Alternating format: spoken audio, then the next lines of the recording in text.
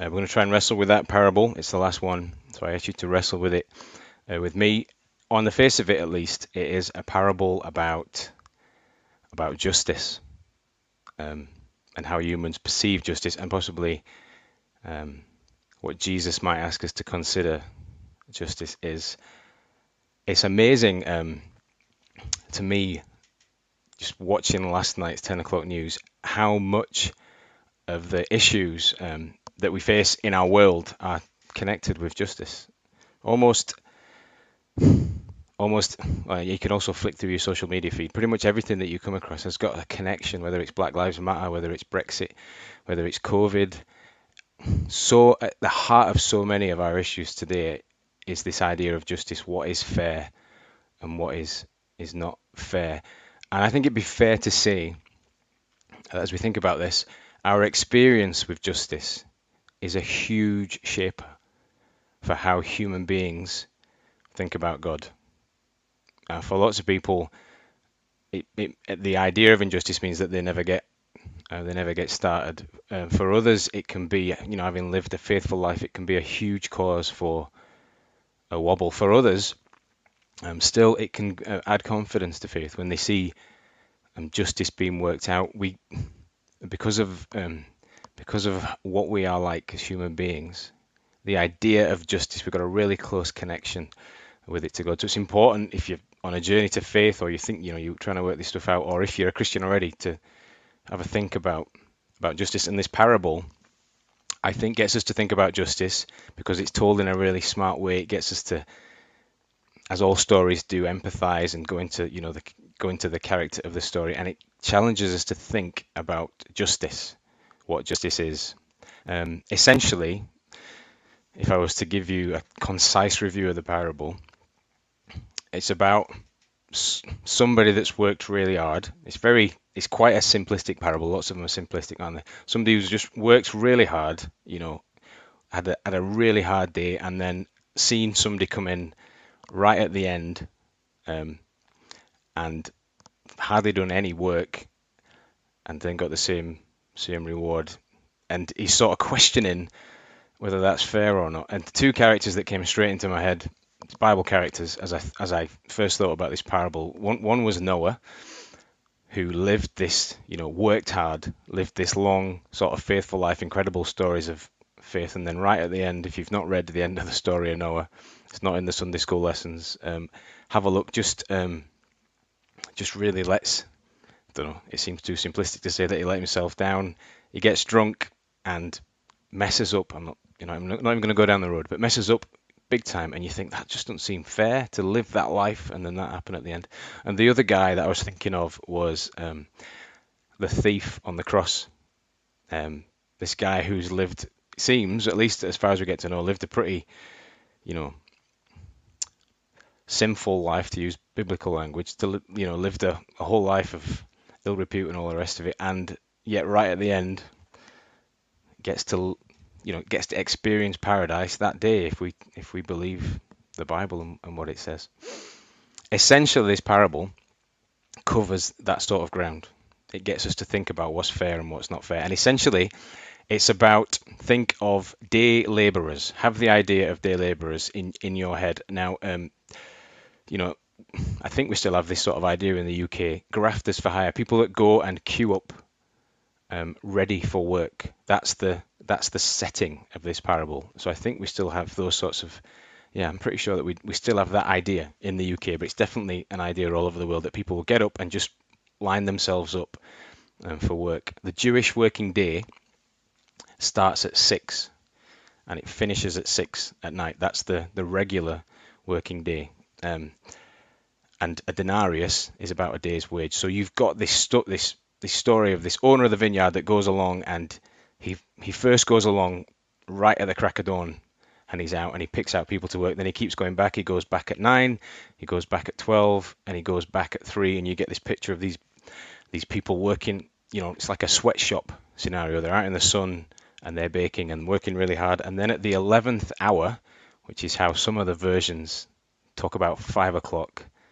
and if you may be thinking, I've heard that phrase before. It finds its origin in this story, the 11th hour.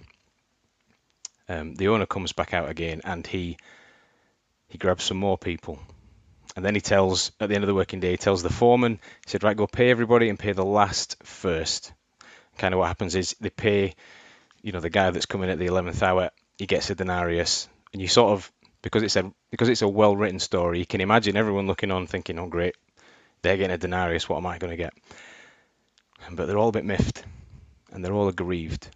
And because although he gets a denarius, everybody else gets a denarius. And the owner sort of resolves things, or explains things rather, by saying, you think I've been unfair, but I'm going to tell you, not only have I been fair, I've been generous. That's what he says.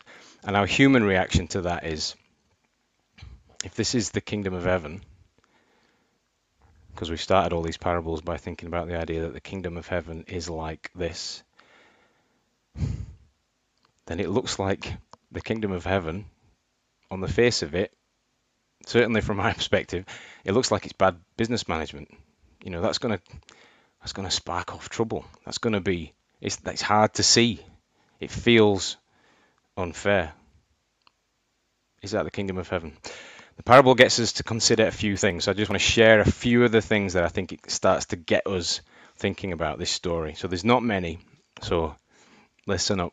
The first one that I think it gets us to think about, it challenges with the idea that our view of justice is always shaped by our own personal circumstances.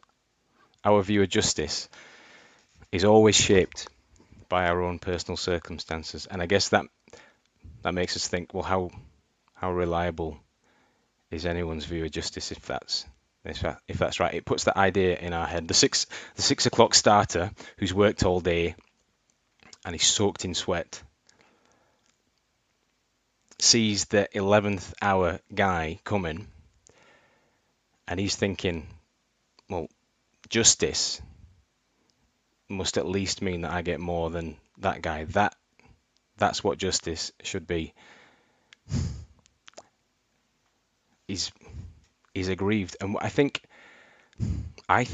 that when we absorb the parable, it really resonates with us. That idea, we might have even, if we're of a certain generation, we've probably used that expression, or here he comes. I say he because I'm just thinking about the many times it's been put my direction. Often when we would clean up the dishes, this is one time I remember my mum using it. She'd say something like, my brother and sister would, jump in and everything would tidy up. They'd all jump in and help out, and I'd come in at the 11th hour, and my mum would say something like, "Oh, here he comes." At the 11th hour, and that idea that rankles with us, that we feel on the face of it, that doesn't sit really well with us, does it?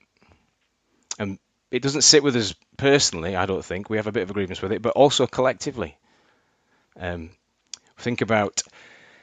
Imagine that there's I know this sounds unlikely, there's a huge crisis, a pandemic perhaps, that envelops the whole world, redirects our focus, and means that we send less foreign aid out, or there is pressure to send less foreign aid out. Now, when you think about something like that it feels like almost the right thing to do, doesn't it? That we continue to. You would have loads of people in the UK that would say, "Oh, we've got to look after our own first," even though it sounds a bit unpalatable when you say it out loud. It's the reality of how human beings think often, and it resonates with us, this idea of justice. And the owner's actions in this parable cause the listener, or the reader, thousands of years later, to think that there's more to consider, that there's more factors to consider when you think about what justice is and what it isn't. My mind wanders a little bit, and I shouldn't wander too far because it's a parable, really just saying one thing, but my mind wanders onto but I think it's a story, and it's created to make our minds wander a little bit, and we think about the fact that this landowner sees a bigger picture than the guy that's working. The guy that's working there sees it really through his own eyes. He's got a really strong sense of justice given his personal circumstances. But what the landowner does, what the vineyard owner does, makes us think that there's more perhaps to justice. I don't know if he's looking at a bigger picture. He's looking at the fact that everybody went and tried to get work. Everybody has got a need for work. My mind sort of went that direction. Justice is something that us in the 21st century really think that we know that we've got nailed down.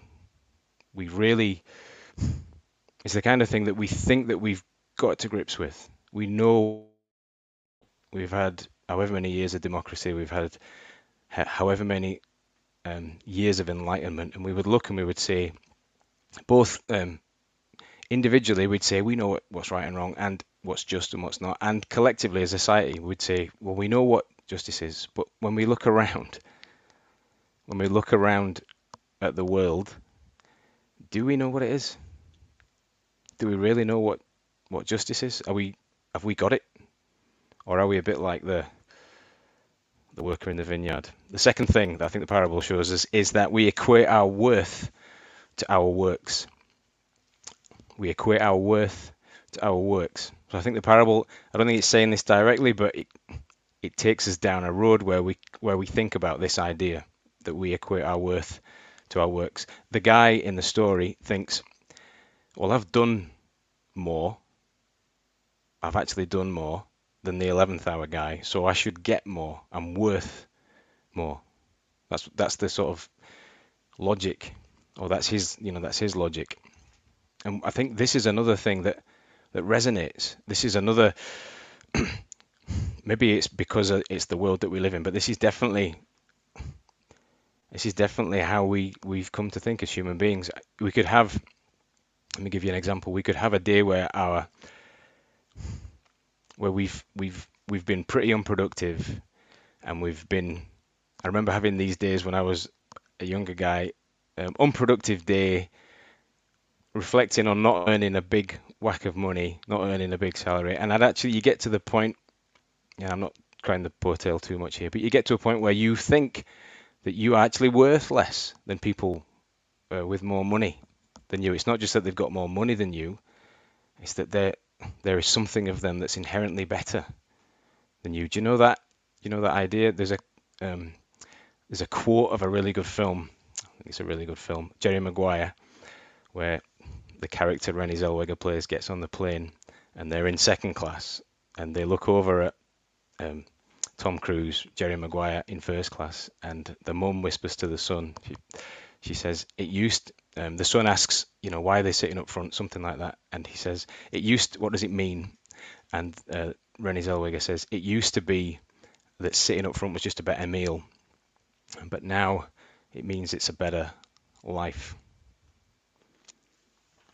This resonates, doesn't it, this idea with us?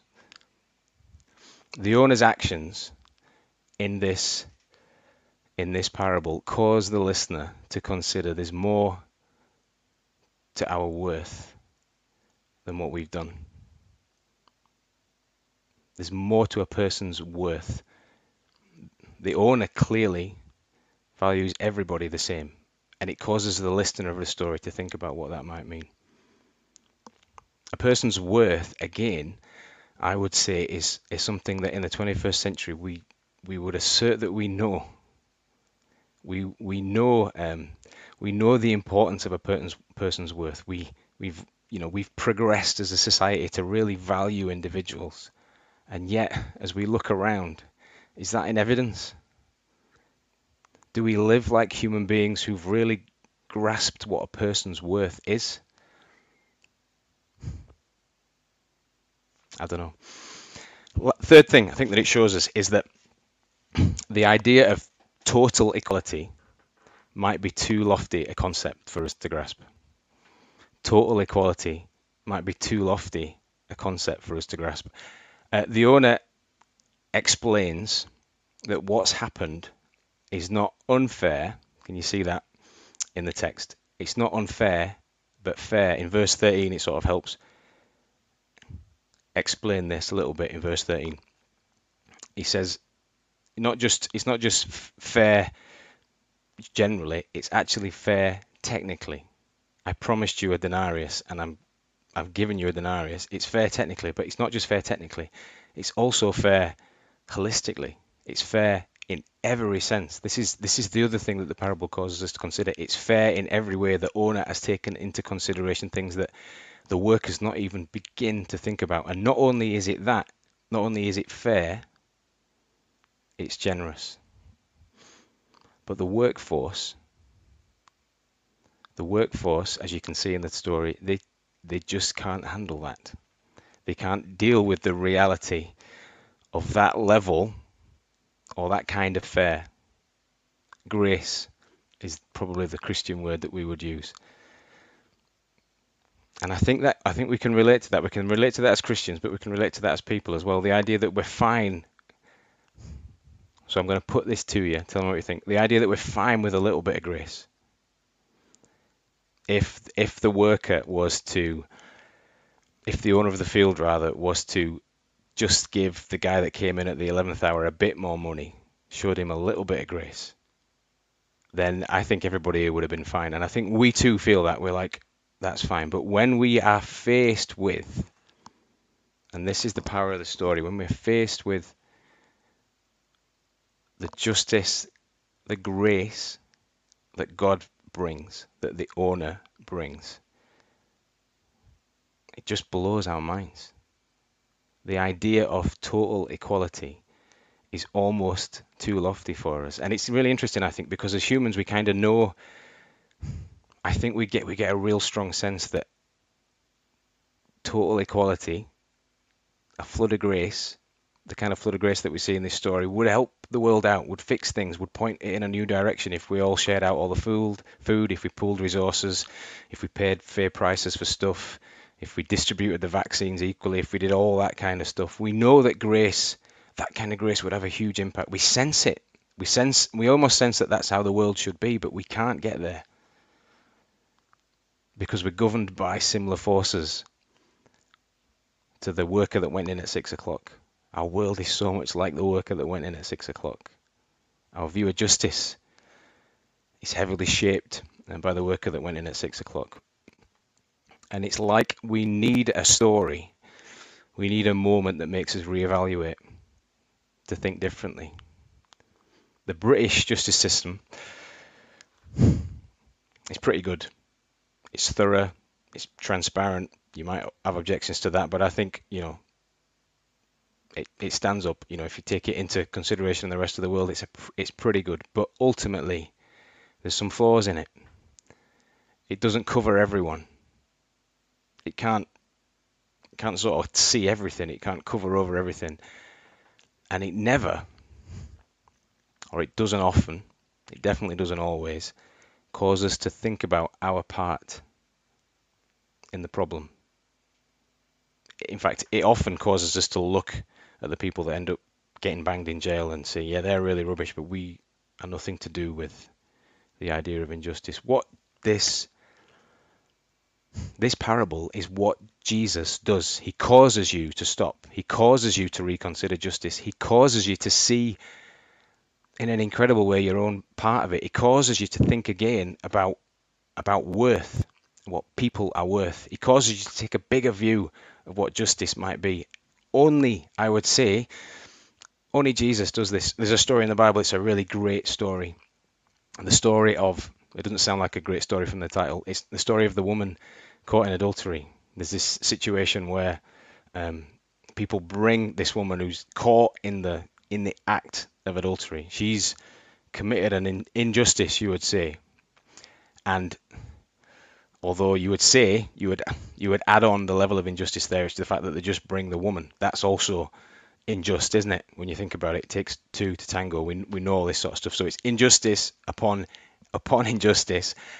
And then the people that are around there grab hold of stones, and they think that in stoning this woman, they're acting unjustly. And we've got this whole mess of a situation, this horrible mess of a situation, and Jesus jumps in and says these brilliant words, "Let him without any sin cast the first stone." And then nobody can cast a stone. And justice is done. And everybody's caused to reflect on themselves. No, no other system brings this kind of justice. Everyone's caused to reflect on the worth of themselves, on their own lives, on the big story of justice. And all of a sudden, what Jesus does causes people to look out. I think one event that does this better than anything else, and I bang on about this event with good reason, I think, it's the cross of Jesus. I think if you look at the story of the cross of Jesus, you see the gravest, this is me putting this at you, you might think of unjust acts. I think this is the gravest injustice that the world has ever seen, will ever know. Take somebody who has not put a foot wrong and lived this selfless life and yet has that thrust upon him. And yet in this moment, even in the very moment of it happening, Jesus, as God sends him, considers the whole. What does he say when he's on the cross? Father, forgive them. They don't know what they're doing. He thinks of the very people, the crowd. He's thinking of the crowd while he's on the cross getting crucified. This action brings justice, favorable, loving justice to the whole of humanity, to the whole of that crowd. Not only does it do that, but it causes the biggest, I would present to you, it's certainly if you're not a follower of Jesus, if there's something you've not thought about, it causes the biggest internal investigation that the human race has ever known. It's caused thousands and millions of people to have a look at themselves inside the story of injustice. It's challenged people's assumption about what is just.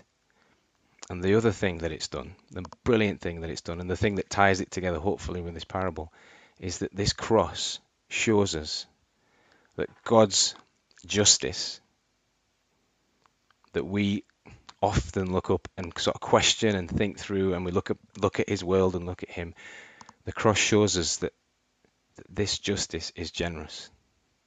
When we see the cross, we hear the words at the end of this parable. You thought, says the landowner, you thought I was being unfair, but actually I'm being more than fair. I'm being generous. God's justice, no matter what we think of him, no matter what wrestling matches we have with faith, this story of the cross reminds us that this is a generous story. This is what Jesus does. This is what his work in us does. It causes us to stop. It causes us to remember that somebody's looking over all this, seeing things in a way that we could never see it. A huge big picture of justice. It causes us to look at ourselves as part of the problem. And as we do that, we remember that we are generously treated. And that, remembering that, knowing that we are generously treated, changes how we can cope with everything. I think I would suggest to you. This story saves us. This cross, if you're looking on and wondering what the cross is all about, this is how it saves us. It saves us in this way. We could easily be, just think about how it helps us. We could easily be people who are, and maybe think about how this is, if this works out for you.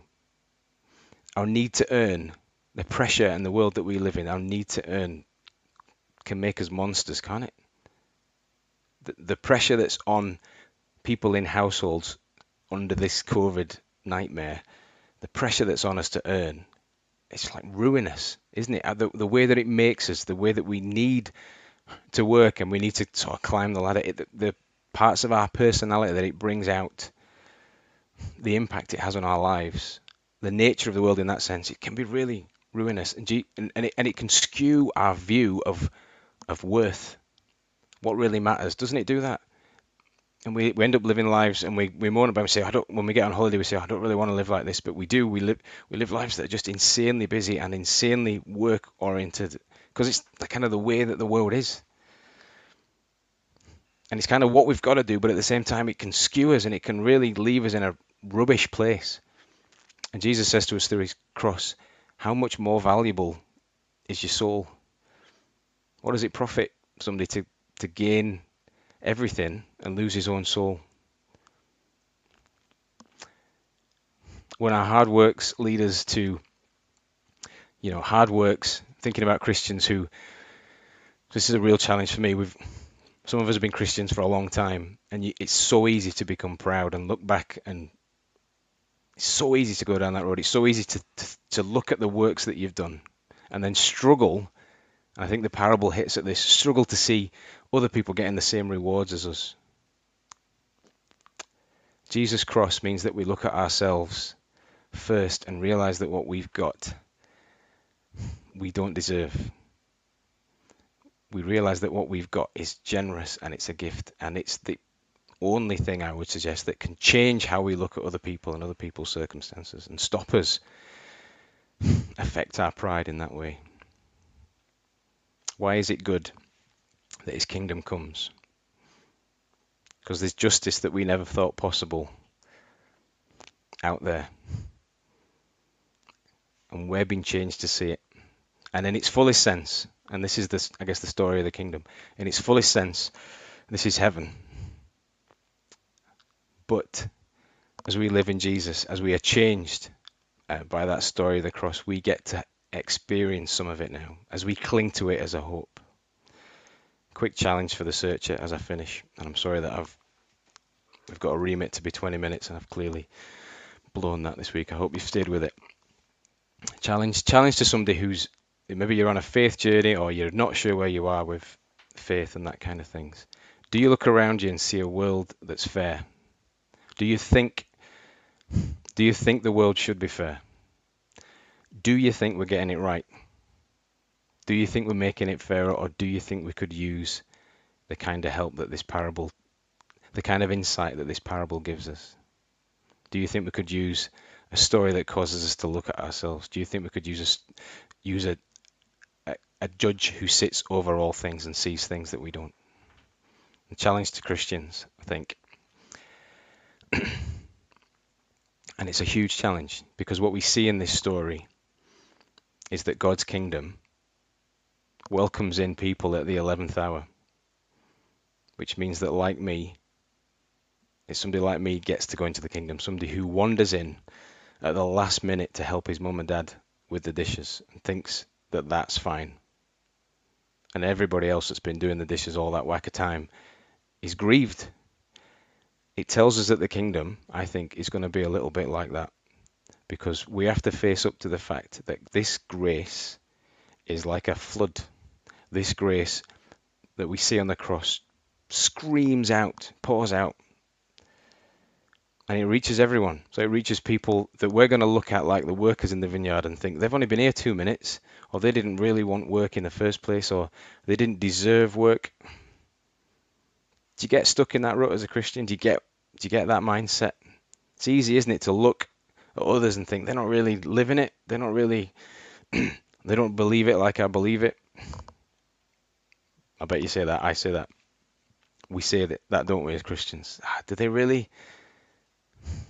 And yet, this grace, this parable shows us that this love, God's justice, it's not conditional like our justice is. It's not bound up. It's so hard to be unconditional, isn't it? Even in the most blessed marriage, to be wholly unconditional. And yet this parable reminds us that this story that we're connected to, that we have a part in, is unconditional grace. It's going to stretch us as Christians. All right, everyone. We're going to go straight into chat because I rambled on a bit longer than was than we've said we're going to try and do, isn't it, Paul? Anyway, I don't know what it was, but it was longer than I said it was going to try and do, and it is really helpful. Yeah, well. So thanks if you've listened and got to the end. Bless you. Thank you for, as I said at the start, stick with it. It is good to, even when I go on, I still think there's merit in God's word. So hang on, and thank you for hanging on with that. So thanks for joining, Paul. No, it's great to be here. No, cool. Thanks for joining. It's really, when you think about, I don't know how you've gotten on with this parable in the past, but it does, when you read it, you do have, and I don't know if this is just because I working class background and stuff, but you do, I resonate. I immediately pull to the guy who's had the long, hard working day, and it does seem you do. I think that's why the story's told that way. You do end up thinking, is it? Is this? Is it fair? And there's a sense in which grace. How fair is it? Do you know what I mean? Hmm. What do you? What do you? Yeah, What? I think in a way that's what we're made to think, isn't it? We're pushed into this question about what we receive. Is it a measure of what we've done? I think that's what Jesus is driving at, as you brought out, and But that can we be make really hard we to make our accept. faith. Yeah, absolutely. But we make our faith so often something that, or our hope of salvation or our eternal life hope, we base it on the idea that we've done enough to receive it. We make it about the things that we've done. Yeah. Um, And it's really hard not to do that, though, isn't it? yeah, Is that just like that feels even so? I'm a pastor, and it feels like that's every day. I need to at least because it feels like part of your human nature to think, well, I've got to do something. yeah. Do you know what I mean? And I think yeah, it's the turnaround, though, isn't it? It's what I think what Jesus is driving at is contrary to the idea of the vineyard being a place where you earn your right. It's driving into the idea that it's a privilege to be in that place yeah, because the rewards of being in that place are the same for everyone. That's an amazing, that's a kind of scandalous idea, isn't it? it is. Yeah, yeah, That some of us scrape by in our faith, mess up, are inattentive, and yet receive unbelievable grace. it is, and it does. So I see it through the eyes a little bit of the guy who's had the long, hard day. And I think of loads of people who've like been Christians for a whack of time or have a certain view, who sort of wrestle with this, and it makes it. I mean, I think one of the things that Jesus is saying is this is part of the journey of faith is this unconditionality. I think it's because it's maybe so different than the conditional world that we grow up in. It's like a constant struggle, constant wrestling match to go. Yeah, I am called to live a certain way, but at the same time, nothing I could do in living that certain way is going to get me Mm. into this vineyard. I could, and it's becoming. I wonder if part of like a journey towards maturity is getting comfortable with 11th hour stories where you're able to sort of be so where you're able to get that it's generous. And that really hit me. That word generous. Mm. I was like, oh man. Mm. All the way through, I'm looking at justice, justice, justice, and you realize actually that I think the story is about that, but it tips and it makes you go, well, actually, this is favorable towards you. I'm being favorable, and that changes if you can live out that changes everything, doesn't it? It Mm. becomes a Mm. bit of an energy source for you and all Mm. the rest I of it. think I'm trying to remember where he was bishop of. I think it was Smyrna. Um, Bishop Polycarp. Right. During the time when Christians were being persecuted by the Roman Empire. And it came to the point where he was being executed as an old man. I think he was in his 80s. And I think he captures the idea of the laborer in the vineyard when he's challenged to renounce his faith and live. And I'm paraphrasing, but it's something along the lines of, um, I've served Christ all of my life, and he has done me no wrong. Why would Yeah. I deny him now? Yeah. Yeah. And I think very often, the more that we go on in our faith, the more that we realize that, yes, we're workers in a vineyard, and there's demands and there's pressures, but there isn't a better place to be.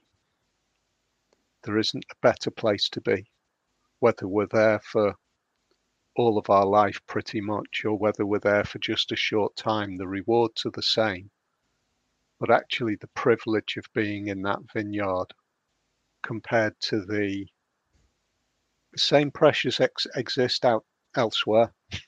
That's the point. The demands of life exist everywhere else. We just were working through them from a different perspective. And why would you be anywhere else? Which I think is just, you brought that out at the end, the privilege and the joy.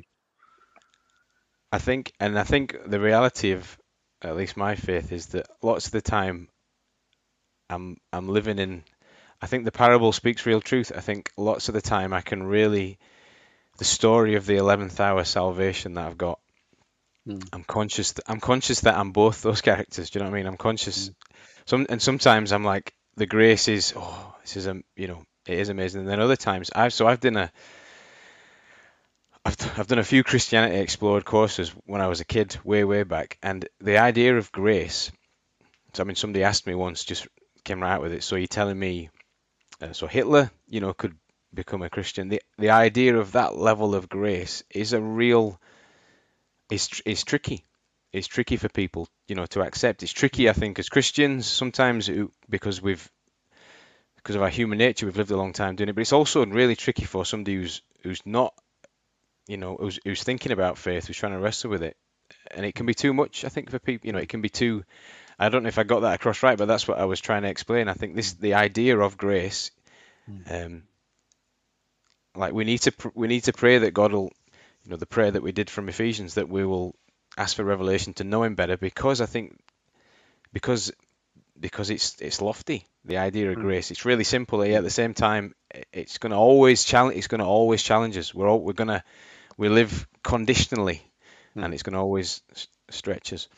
Really quick, Paul, have you got because I've waffled on. Have you got a favourite parable or a parable that has of the ones that we've done, or of the ones that we've done, or generally of the parables? Any parable. I just love the parable of the two sons, the one that's often called the parable of the prodigal son. I just think that there's so many layers of that, so much to think through. I think it is just breathtakingly amazing. I think I lived most of my. I read that, and I just nearly all. I don't know who taught me, but I've seen that through the eyes of the guy that the son that runs away for years and years, and not thought about the other guy. I don't know if we've changed because it is called the parable of the lost son, isn't it? In some translations, and then I don't know if we've changed it to the parable of the two sons, because there are lessons at both ends of that. Yeah, the lessons are really. I think for me, it's the father. It's the father's actions that are just. I mean, that's a scandalous grace, isn't it? That's outrageous. That is absolutely in line with this parable. In the sense that the son receives the same as the brother who's worked there all the time. It's just incredible. What about yourself? What parable has touched you?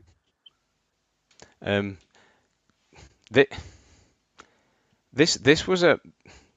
I mean, I probably would say, I don't know if it's just because all of the lost.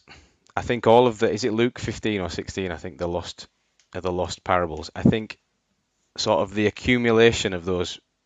I don't know if Jesus told them together or if Luke just sticks them together, but I think from memory, there's the lost sheep that Jesus, it's 1 in 100 or something like that, and then I can't remember the next one, and then it's the parable of the lost son.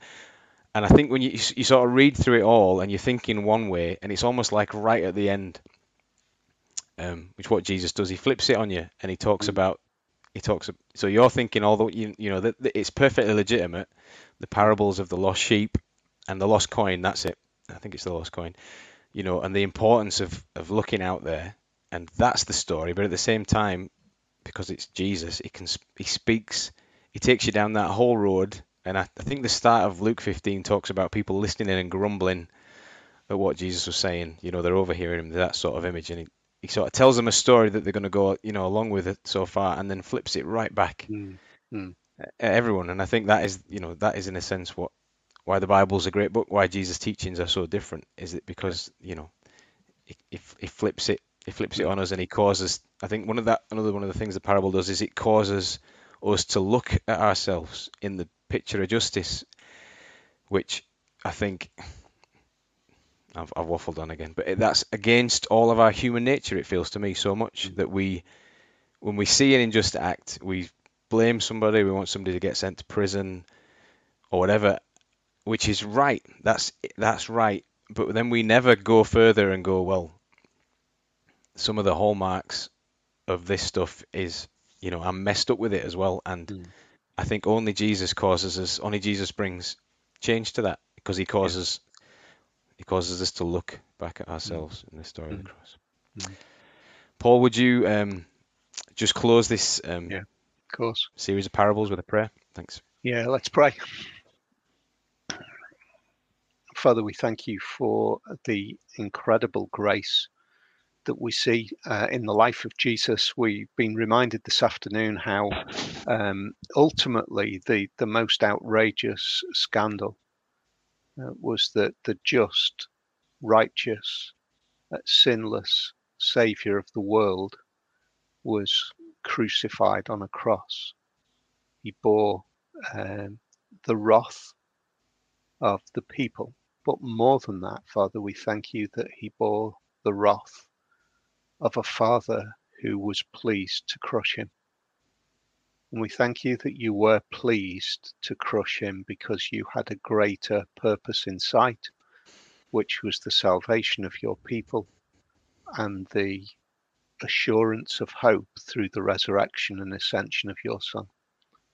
And we pray that as we've been thinking through these parables over these past weeks, that the power of the glory of Jesus would speak to our hearts, maybe for the first time, but maybe for many more deeply and more richly than we've ever experienced before. In Jesus' name, amen. Amen. Thanks for listening, everyone. See you next week. Take care. Bye-bye.